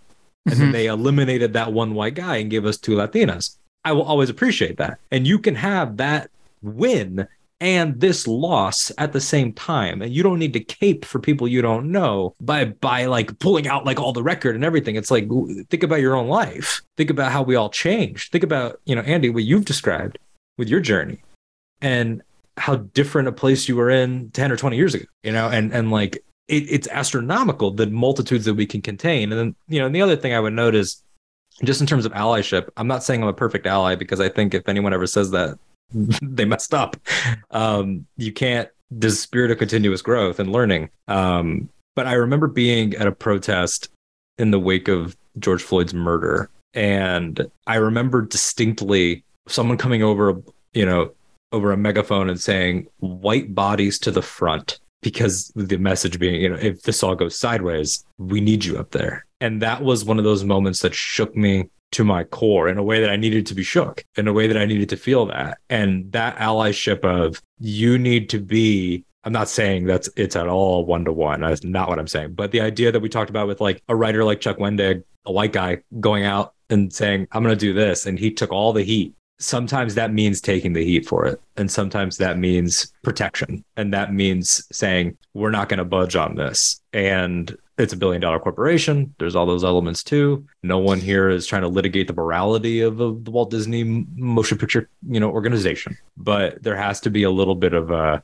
you need to be a bastard for progressive values sometimes. Yeah. And there's definitely the element of people like to say Ahsoka is Dave Filoni's character. Ahsoka is not Dave Filoni's character. Ahsoka is Disney's character. Ahsoka is Star Wars' character. Yeah, she might have been at a time, but once that sale went through, there is always going to be a committee tying up key pieces of IP and saying, "Ooh, we can't do that yet." Like Charles Xavier and Magneto are still not a couple. Everyone knows they're a couple, but they're still not a couple, and they might not ever be a couple because they're important IP to the brand, and the brand needs a certain look. And so subversive writers and artists will do what they can to tell that love story that has been being told since Chris Claremont took over that book in 1975. So I do have sympathy. I have all the sympathy in the world for writers and authors and creators who are doing what they can subversively for queer rep, with what I know the red tape is going to be behind committee, behind people crunching numbers on a calculator saying, "Ooh, if we get too gay, not going to make the money. So hetero it up a little bit more." And they sneak past what they can. Do I think Dave Filoni has provided that in a way that I would appreciate? No, I don't think he has. And like I said, I think this one was an L. But at the same time, Dave Filoni has told some really beautiful and amazing stories that I really value and cherish, and that do mean a lot to me. And I can look at his work and see queer stuff in it. I mean, I think Savage Opress is a gay character. I think Hondo Ohnaka is a gay character. Alexander Callis and Zeb. Yes, absolutely. Freaking love Callus so much. So there are elements where I'm like, yeah, Filoni, like, I don't know if you intended this, but that's the way I read it and that's the way I see it. And I mean, we talked about Brian from Pink Milk. He would have no problem with me saying that his Ahsoka journey, he's talked about it on this show, is directly related to his story as a gay man in America. Like especially season 5, like the leaving of the institution and everything. Like that's, it's all there, but it's, again, what you said about, and the nitty gritty of the Wikipedia and all even aside, but what you said, when you said on the show, the actual words of the sexualities across the spectrum have never been used, it had never explicitly dawned on me that way. And I think that's because we're so plugged in, right? Yeah. It's like, I know that Lula and Zine are gay. I know that they're a young adult lesbian couple in space. I know this because I read them and I'm in the space and I know the author, et cetera, et cetera, et cetera. But we forget the young adult lesbian out there who might be wanting to try Star Wars, who doesn't know and is looking for herself. And doesn't we forget about that. And she can Google it all day, but she's not going to find it because the words aren't allowed still, which is truly heartbreaking. To your point about allyship, I do want to bring this up that I get invited on a lot of podcasts. I guest on a lot of podcasts. I love guesting on podcasts. One of my favorite things. This is the third podcast I've ever been on hosted by a straight person. I have been invited on other straight podcasts, but I make straight listeners uncomfortable. And I know I do that. It is not intentional. I'm a big personality. And all of a sudden, after getting those invites, something happens. I tweet something. They hear maybe another guest spot, and all of a sudden schedules are full and sorry, we can't have you on. And I get it at this point. I do get it, but you shouldn't have to go through that. Like that's well, just like these queer characters are relegated to the pages. Queer podcasters get relegated to other queer podcasts. So I love guesting on queer podcasts. I will guest on queer podcasts all day, any day. Hit me up. I will love to be on your podcast. But like you still taking the time to be like, no, Andy, I want you on my show. Like that is an act of allyship. That's a big deal. Like you're elevating queer voices on a queer issue. And like that means a lot to me. And like I really do genuinely appreciate that. And I know that can be awkward for straight audiences to be like, okay, here's this queer non-binary voice that isn't going to shut up about queer issues in fandom. Like that can be a lot. And I mean, I just want to say that I appreciate it. Well, I appreciate you, my friend. I really do. And I think that, and I appreciate the kind words. Like it's moving. It really is. Like there are only a few times in, what did I say? Like I think it's 104 main episodes, 160 something, 170 something total broadcasts. Been podcasting since I was 14. Very rarely do I feel like emotionally in the moment affected. And that was one of them. It means a lot. And it's not because I gain like some pin that I can like, it's not like that at all, or a pat on the back, but it emphasizes the good, the togetherness that we have, that we found. You and I as friends, our mutuals, our group, that's all great. But it also emphasizes it's like hugging and then looking and realizing how much more mountain there is, to climb. And it sucks. It really sucks that there's I love that we have the ability to say we have such great queer shows, but then like, when are they just shows? And that's always sort of the conversation that lingers over too. And I think that, and by the way, for anyone listening, like this is all still part of the canon conversation. It's going to loop back in, promise. But it's the idea of like, I don't want to be like so aggressive and punk right now, but I feel like, and not that I'm punk, I'm not. If anyone's ever seen me or hung out with me, I'm an old man. But like I don't know how to say this in any other way, but like, I don't want those listeners. Like, I don't want those people. And I think you have to be able to draw like the shows that have ghosted you or you get expanded from podcasting all the way up to a Walt Disney $1 billion writer's room TV show. Like you have to get to the point, like I said, where you're a bastard for this. Like if you're listening to this and this conversation has made you uncomfortable, or you want to stop listening, or you don't like my show anymore because of anything that I've said or anything that Andy said, anything they've articulated about their life, unsubscribe. And you have to be, I think, willing to say that because it's more important than our nerd stuff. And to that point, like this is still a conversation about Star Wars canon, but it's a conversation about Star Wars canon very specifically through a queer lens. And like, I like to think I'm pretty good at podcasting. I like to think I'm a pretty good guest. I like to think I have pretty quality shows that I'm proud of. Would I be bigger if I left the queer stuff at home? Probably. Would I get to guest on those shows that offered me invites and then never got back to me? Probably. But to the young queer kid out there who might listen to it, who might hear it somehow, who might find it, like I want them to hear my voice, because when they hear my voice, they're hearing their own voice. And if it is uncomfortable for a straight audience to have to listen to a Star Wars canon conversation through a queer lens, good, I've had to watch it through yours my entire goddamn life, and I'm tired of it. So like for the 2 hours you listen to this podcast, watch it through my eyes this one time. And maybe the next time we talk on Twitter, we'll both understand each other a little bit better. And that I think is, I mean, that's a 3-hour show right there. The whole idea of how we all engage the most in the platform that is probably the worst for our engagement. We are inherently spiting ourselves by doing this via tweet. And that, again, I talked about earlier. This episode was born of, like, Andy and I've wanted to do stuff together for a while. It's been schedules and everything, and it'll probably happen further in the fantasy realm very soon on Casually Talk. But this was born of me having a nerd conversation and then saying, oh, I'm not fully having this. I'm not addressing the bigger issue. Let's move it over here and let's find the person that can better speak to it. And I think to do anything else is dishonest.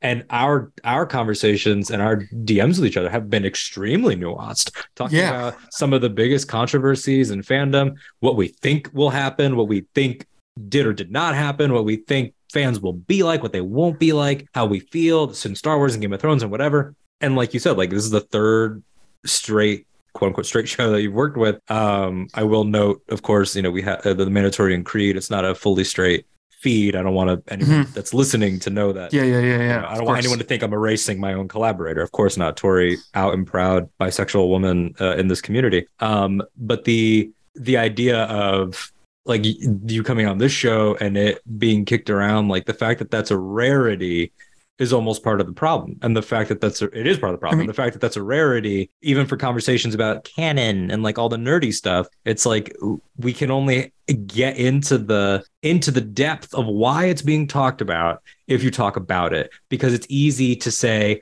I understand why people are mad. We already had this conversation with the lightsabers and with Kanan and but it's not the same conversation. It is very different, and it's unfair to conflate the two issues. And I do want to shout out Jerry, the Canon Junkie, for being the first straight person to ever invite me on a show. Like that was huge. And I'm forever grateful that like he took that chance on me and invited me on Hyperfocus. But yeah, like I think like my big point to like wrap this up at the end of the day, like we all accept in real life that 3 people can watch the same event and walk away with 3 different perspectives. And I mean, that brings it back to Fire and Ice, where you have the Septon, the Maester, and the Fool watching the same event and having 3 different perspectives for House of the Dragon, Fire and Blood. Hot D. You and I can watch a movie. We can watch the same movie. We can watch A New Hope. And I can say, Luke is jealous of Leia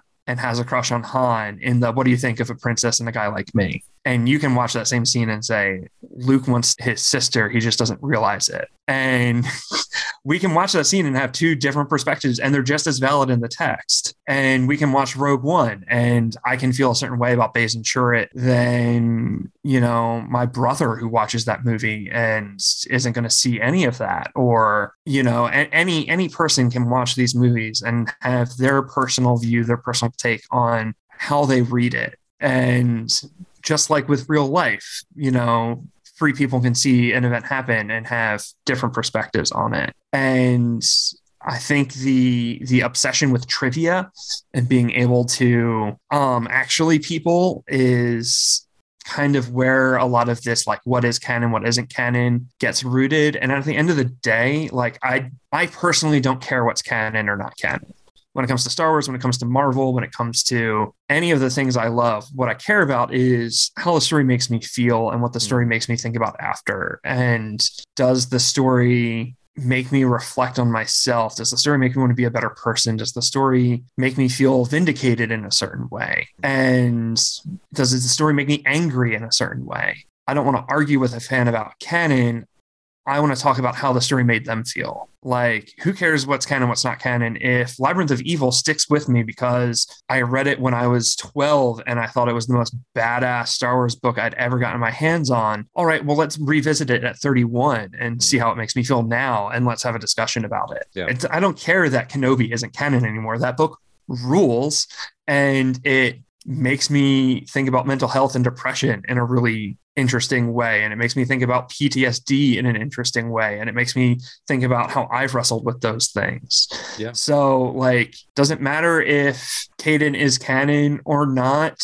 When I have the Ahsoka novel and I can read that book and still feel the way I do about Kaden, no, it doesn't matter to me if Kaden is canon or not. It does matter to me that a moment of representation was robbed. Yeah. So that's the thing that matters. It doesn't matter if she's canon or not. I don't think the word canon matters. What I do think matters is providing voices to people who have historically not had voices in this fandom and pulling up more seats to the table. Like Sinjir brought a seat up for me. I think seeing Kaden on screen would have brought up a seat for young queer Black girls in a way that would have been really important. And I think that this opportunity was missed. However, is Kaden canon or not? This is a long 2-hour podcast to say, no, it doesn't matter what's canon and what's not. What matters is how a story spiritually moves you.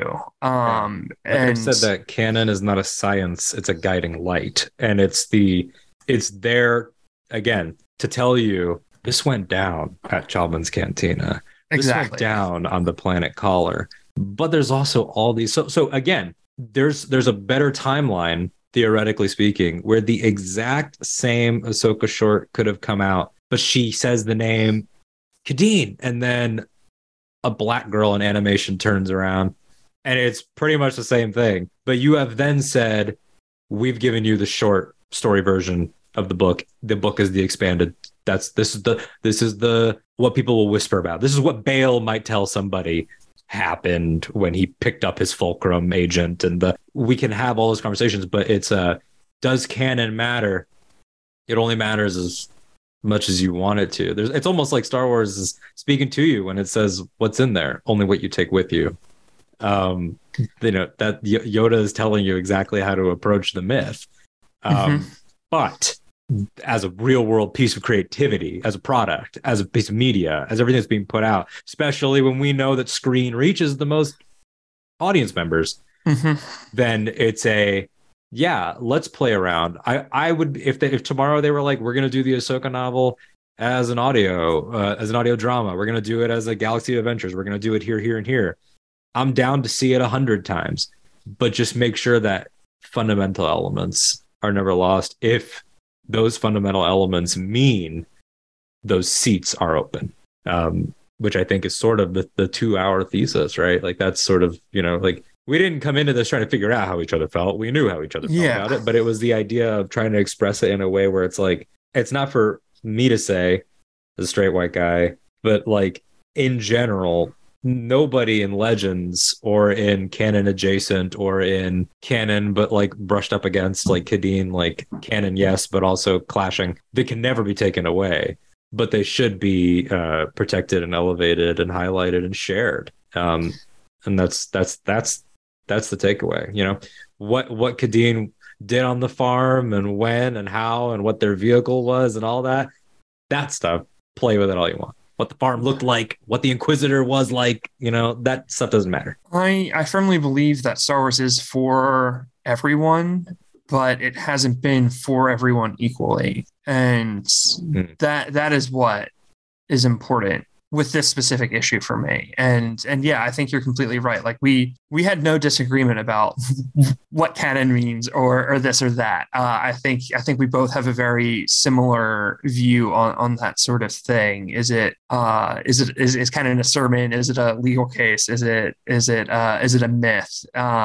It's all of those things. It's the canon's fuzzy, and it should be fuzzy, and creators should have the freedom to bend or break canon if it's going to allow them to tell the story they need to tell and the art that they need to make. Art is what's important, but making sure that Star Wars is for everyone and making sure that we keep expanding the table and making the table bigger and bringing up more chairs is what's important, because Star Wars changed my life when I was 5, and I want Star Wars to keep doing that for people when they watch it and read it and see it.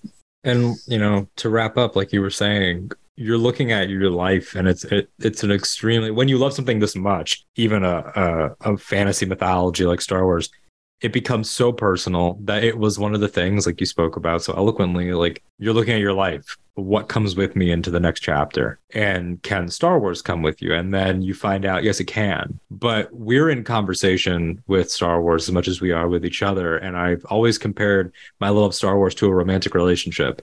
You're a married person. You know this. Like, I love Star Wars. I do not love everything about it. And I also think it's capable of making mistakes. I also think it's fallible. I also think some days are ugly. I also think some days are beautiful. I also think and I think that being able to say, I love this thing, but this was a rough instance. However, I still love this thing is complicated. And that's not a thing that social media really allows for in the same way that we said it with people. It doesn't allow that with things.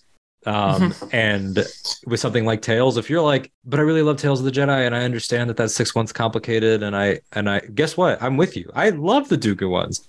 And I think the other 2 Ahsoka ones are pretty freaking good. I got no problem with any of it. But it's being able to feel more than one thing at once and identify what conversation we're having, when, and with whom. Yeah. And I think like having these tough conversations and then hoping for things to be better next, like to bring it back to Claremont, he introduced a Native American character who was very one note, very stereotypical, and dies very early in his run, John Proudstar. And I was recently in California, went to the Alcatraz Museum, has an amazing Indigenous Peoples Museum as part of it. And they talked about John Proudstar and how Chris Claremont really dropped the ball there. And I was like, yeah, you're not wrong. He's not a great character. And sure enough, though, later in Chris Claremont's run, he introduces Forge. He introduces Danny Moonstar, and he introduces John Proudstar's brother, Warpath. And those are 3 of the most important X-Men characters, like period, bar none, like especially Forge and Moonstar. Mainstays. And I would argue that those are the 3 most important Indigenous American characters in all of Big 2 comics. And so like, did Filoni drop the ball here on one episode of this TV show? Absolutely he did.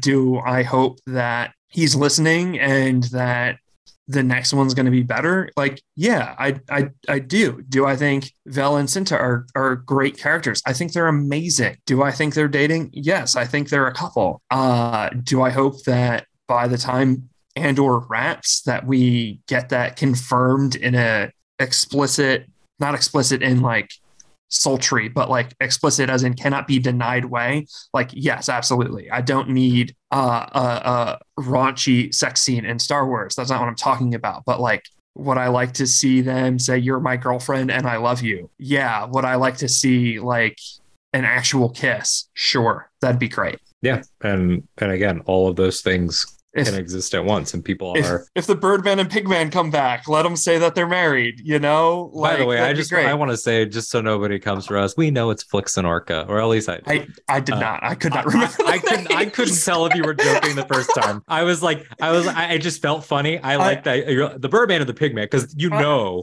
that if they existed in the 70s or 80s, that's what they would have been called. That's what their names would have been. Yeah, Walrus Man, like they would have fit right in. Birdman and Pigman. I need to do a Resistance rewatch.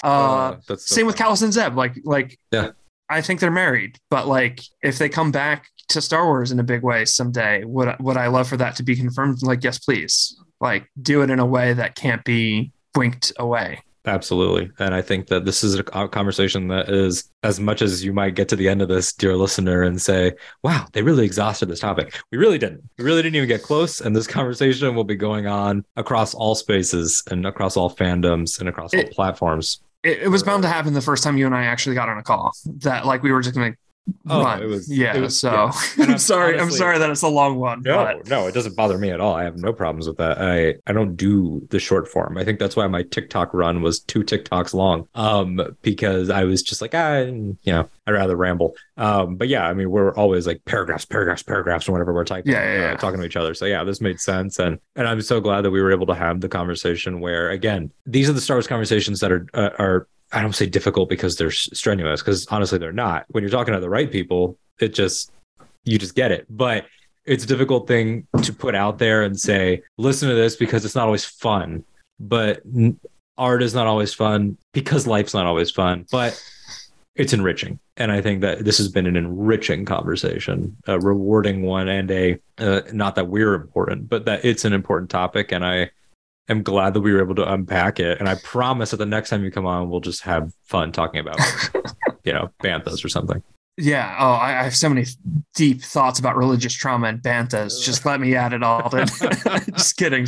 Yeah, it's always tricky to like thread that needle of, I mean, because Star Wars is so personal, and to know like how personal do I get with Star Wars can be tough. And this felt like the right conversation to have some of the heavier stuff. So absolutely. Thanks for letting me talk about it. Of course. No, I love interviewing people. There was a smidge of interview in here. At some point we'll do a full proper one and really get heady. We'll need drinks. But we'll end up like crying about our dads or something. You can't say, Andy, they're holding up their beer right now.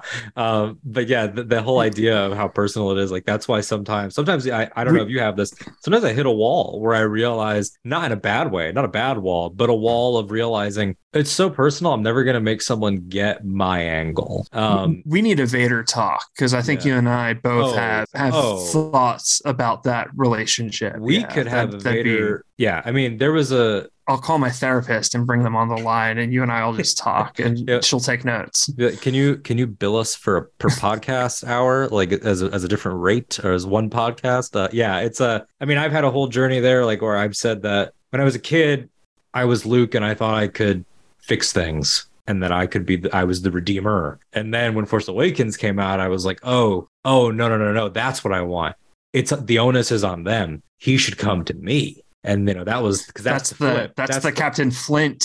Yeah. This ends when they ask for my forgiveness. Exactly. That's the father going to the son. It was the flip of Jedi. And then Din and Grogu has been this new evolution, this new sort of closing of like, oh, we needed each other. And it came from a place of, I always go to that line in episode 3 of Mandalorian, The Sin, Deborah Chow's first episode, which I think might still be my favorite. I don't know. But it's a line that applies to so much in Star Wars, which is, my armor has lost its integrity. I may need to begin again. And it's like, he's not talking about armor. And, for a kid, yeah. But like Star Wars, I think it was Ken Knapsack, my partner on Casually Talk, that once said, Star Wars is best understood by adults, but best loved by children. Mm-hmm. And I freaking love Ken. Oh, that's good shit right there. Love that, man. Yeah, so good. And that idea is true. A kid will see that and it's like, wow, like now he's shiny, now he's big, now he's this and that, he's the next chapter. But for us as adults, it's like, my armor lost its integrity. I may need to begin again. What does that mean? And that's continuous growth. That's continuous learning. And that father-son relationship was finally the thing. But I acknowledge when I'm talking about certain things like Book of Boba Fett and how vigorously defensive I was of Din and Grogu's place in that show, it was, for me, I was angry at the people that were like, it's a cynical 2 episodes of Mandalorian shoved in the middle. I get the business of it, but it came to a point where I was like, these people aren't going to get it. They're not living the same thing that I am. Yeah. That's important too. That's how I feel about Anakin and Padme, where like, don't get me wrong, I'm also a scuzzball and ship and Anakin and Obi-Wan, which the tender queers will cancel me for, because it's a problematic ship and I'm in the gutter. But you fiend. Like so many people are like, the Anakin Padme love story isn't relatable and it's cardboard acting and this, that, and the other. And why is it forbidden? Like, why can't a politician and a Jedi like be together? This doesn't make any sense. It's just a soulless attempt to do Romeo and Juliet in space. And I'm like, no, you don't understand. Like if you have not, like the Jedi are a religion, and if you have not been in a religious institution where you're not allowed to date a certain person, and like what ends a politician's career quicker in the early 2000s than a gay scandal, like just the amount I was able to project onto Anakin and Padme through my own queer reading of the text. And this moment where I'm in seminary and I'm drinking 12 cups of coffee a day and I'm terrified that someone's going to find out. And I've been secretly dating my boyfriend now for a year and it's getting really serious. And what do I do about it? And there's no one I can go to who's going to understand my perspective, because my queer friends are like, hey, like there are other churches, and my Christian friends just totally would not accept it. Like, and just having this moment of like, I'm gonna break. Like, if I don't make a decision right now, like I am at the Palpatine Mace Windu moment, and this is either going to break a really bad for me somehow. Not that I would ever do Order 66, but like I'm going to ruin my life and hurt everyone, or I can try and find a different way. I'm at this crossroads, and my heart will always break for Anakin that he made a different choice than I did. And I'm forever grateful that, like, as messy as leaving was, and as tough as leaving was, and as much as it cost me, it was the right choice. And I'm ultimately much happier and safer now. And like seeing people do fan art and like fan fictions of like happy Anakin, like those always get me. The Uzuri one recently, where he has Qui-Gon's sort of man bun. It breaks me every time because it feels so personal. Because I got the happy ending that Anakin couldn't. Yeah, I can take that, and the what you brought to this conversation about canon coming from the system, like having learned the tool of the litigation and the breakdown from inside, but then walking your own path. The irony of that sort of being Ahsoka-esque or Wayseeker-esque, if you want to put it in very recent Star Wars terms, you know, like Star Wars is in conversation with itself, and it's starting to answer itself. And the fact that like the most queer heavy period in the timeline is the one that had a Jedi Order that would do programs like that is not lost, I think, on the readership. In some ways, it feels like Luthen in that, like, I am forever damned to still be a pastor. Like, I cannot scrub the way I was raised in the evangelical church off of my hands. And like, I am responsible for what I did when I was part of that system, which is something that at times does keep me up at night. But like, I was there trying to make a change for the good, and I had to realize that like there was no saving it from the inside, and so I need to leave it now. I still interact with the world as in the way that a pastor does. Like, my friends come to me with their problems. I talk to and mentor people. I'm always there to listen. I'm always there to help. I like to think that the small platforms I do have, that like I approach podcasting in the way that a pastor approaches Sunday morning frequently. So like, that is always going to be part of me. The way that like I laugh at jokes is like, my humor is the humor of someone who grew up on the VeggieTales. Like, it just is. Like, I can't get rid of it. Where's my hairbrush, man? Like, It gets me every time. Barbara I want a Manatee. Cheeseburger. Yeah. Yes. So like it's always going to be part of me, and I can't shake it. And now it's just like, what do I do with it now? And like in some ways, I mean, I've talked on other stuff about, I don't like how Star Wars does forgiveness. I wish Star Wars did atonement, which is a very Jewish idea that I have a lot of respect for. This idea of like forgiveness in the Christian sense is very like, you confess and you're good. Whereas, and forgive me, any Jewish listeners, if I don't quite nail this, I have not studied in a long time, but like, you messed up. Now you do what you can to fix it. And like, the people you hurt might not, like, they don't need to forgive you, but like, you still need to try and make the situation right. Yeah. And we see that with Imperial defectors in Star Wars. We never see that with Jedi, which I think is a shame. Jedi get the redemptive death and then Force Heaven. Or they peace out entirely with like a Barash vow, or they, Like I wish Kylo had lived, because I would have loved to have seen, like, what do you do with Ben Solo after that? Like, yeah. Does he get to be Rey's boyfriend now? Does he go to prison? Is there a trial? Like, what happens? Yeah. I would have loved that. I mean, I know I would have sent him to the island. So many good fan fiction out there not a read. Plug for this podcast, but I would have sent him to Octo, which I think Pablo, this is completely off topic, but I think, or not off topic, but a tangent. I think Pablo actually said that he pitched that very, very, very, very, very early. Like during Force Awakens days, like, what if this kid ends up where Luke is now? I would have loved that. And like, if 9 ends and it's like good guys celebrating, and then he gets to the island and he just kind of looks around and he's like, all right, let me do my walk about the galaxy a little bit. But we're in the weeds now. That we can have we've been trying to wrap this. I'm so sorry. No, we're bad at not talking. I've never been a preacher or a pastor or a priest or anything in the faith. I spoke, I think, at 2 religious meetings in middle school. That's my resume. And I think I just realized I just like talking.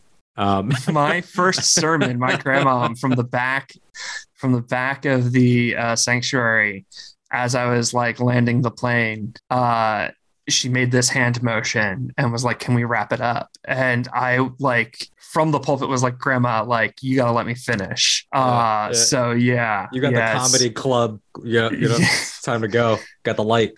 This has been great, Andy. You're great. This has been wonderful. This has been just enlightening. It's been a good evening chat. People listening, you're listening whenever you want. But for us, end of the day, yeah, a little bit of beer. I ate a couple burgers before we got on. Like this has been a good mood. It's been a good vibe. It's been good to just pick these ideas apart.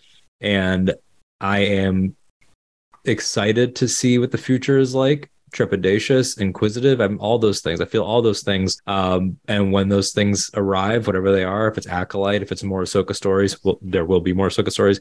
If it's the return of Kallus and Zeb or whomever it's going to be, we will be there to unpack it and to litigate it to our friends. And so I guess the last thing I'll say before we do plugs is find friends that make the conversations this good, or that you feel good when the conversation's over. If you feel blasted or judged or like you have to be a certain way or like you're going to become for, those are not your people. So that's the last thing I'll say.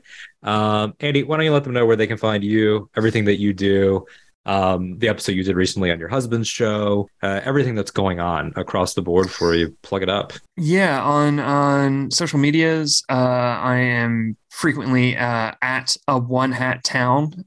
So that's on Twitter, that's on Hive. On Instagram, if you want to see my cosplay stuff, that is at a One Hat Cosplay.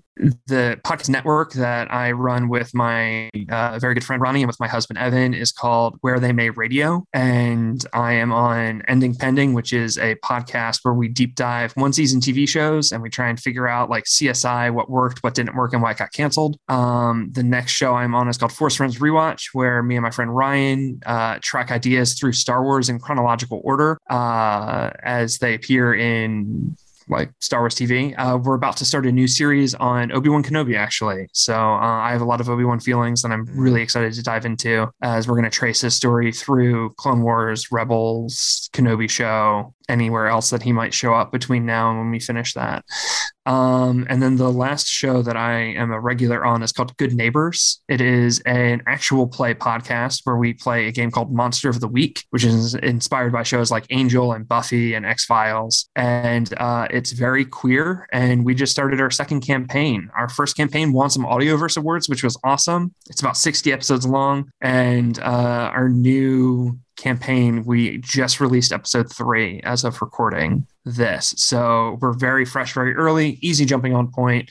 If you like horror, if you like shows with themes around found family, community building, and overcoming trauma, I think you'll dig it. So please check it out. Oh, sounds fantastic. Now I want to go check it out. I need something to binge, and I'm nostalgic for Freak of the Week, Monster of the Week. I really am, in a certain degree. I'm doing an Angel rewatch right now, and just like, oh, yes, I love this. Tasty. Yeah, I miss it. I'm going to get back to it soon. I could feel it coming. Thank you so much again, everybody. Go down to the links below. I do too many podcasts. I'm so sorry. No, it's okay. I was just about to say, I annoyingly Anchor, platforms change. They've been limiting the amount of hyperlinks I can put, but if at any point you don't need to link anything, just find me on Twitter. I retweet all the stuff I'm on. The links will be there. Okay. But if they're not all there, please reach out to me. Yeah, I'll connect. We'll figure it out. We will. We got to spread the word about each other and help each other. And I said this on Hive the other day. On Hive, which I'll plug in a second. Hive. I love Hive. The grass is not greener on the other side. The grass is greener where you water it. And that's about all the spaces. So just help your friends. That's watering it. As for me, you can find me personally at that Alden Diaz, THATALDENDIAZ on Twitter, Instagram, TikTok sometimes, and Hive now. posting about everything that I do. I recently wrote for StarTrek.com, hoping to do some more of that soon. Octo Radio, of course, which you are currently listening to, also has Mandatory and Creed, also has Rebels Rewatch with Nikki and I. That's a rewatch between worlds. That's going to be coming up again soon. And then on Casterly Talk with Ken Knapsack, covering the world of Ice and Fire, Game of Thrones, and Hot D, as well as Rings of Power. We're going to be going back to the Jackson movies. We're going to be covering the Gollum game. We're going to be talking about the animated Hobbit movie. It is not over by a long shot. Game of Thrones rewatch coming up, also covering Willow. That's your fantasy catch-all. It's a banger show. Yeah. Banger show. And that's Casterly Talk is what I'm talking about. Oh, you're talking about thank you so much. Banger podcast. Thank you so much. I appreciate that. And Ken, I know, appreciates the compliments as well. And Andy's going to be on there as soon as we get our travel schedules and everything worked out. But yeah, this has been great. Everybody, again, follow on Hive. I emphasize that. That's a new social media platform. It's not new, but we've all newly found it. Everybody's moving over there. We're not leaving anywhere that we already were, but you can also follow us there. And the community is sort of new. There's sort of like a first day of school energy going on over there, which is really exciting. But yeah, follow everything else, AHCHTO Radio. And right now, for me and for Andy and for all the characters, canon and not canon, we will catch you next time. Punch it, Chewie!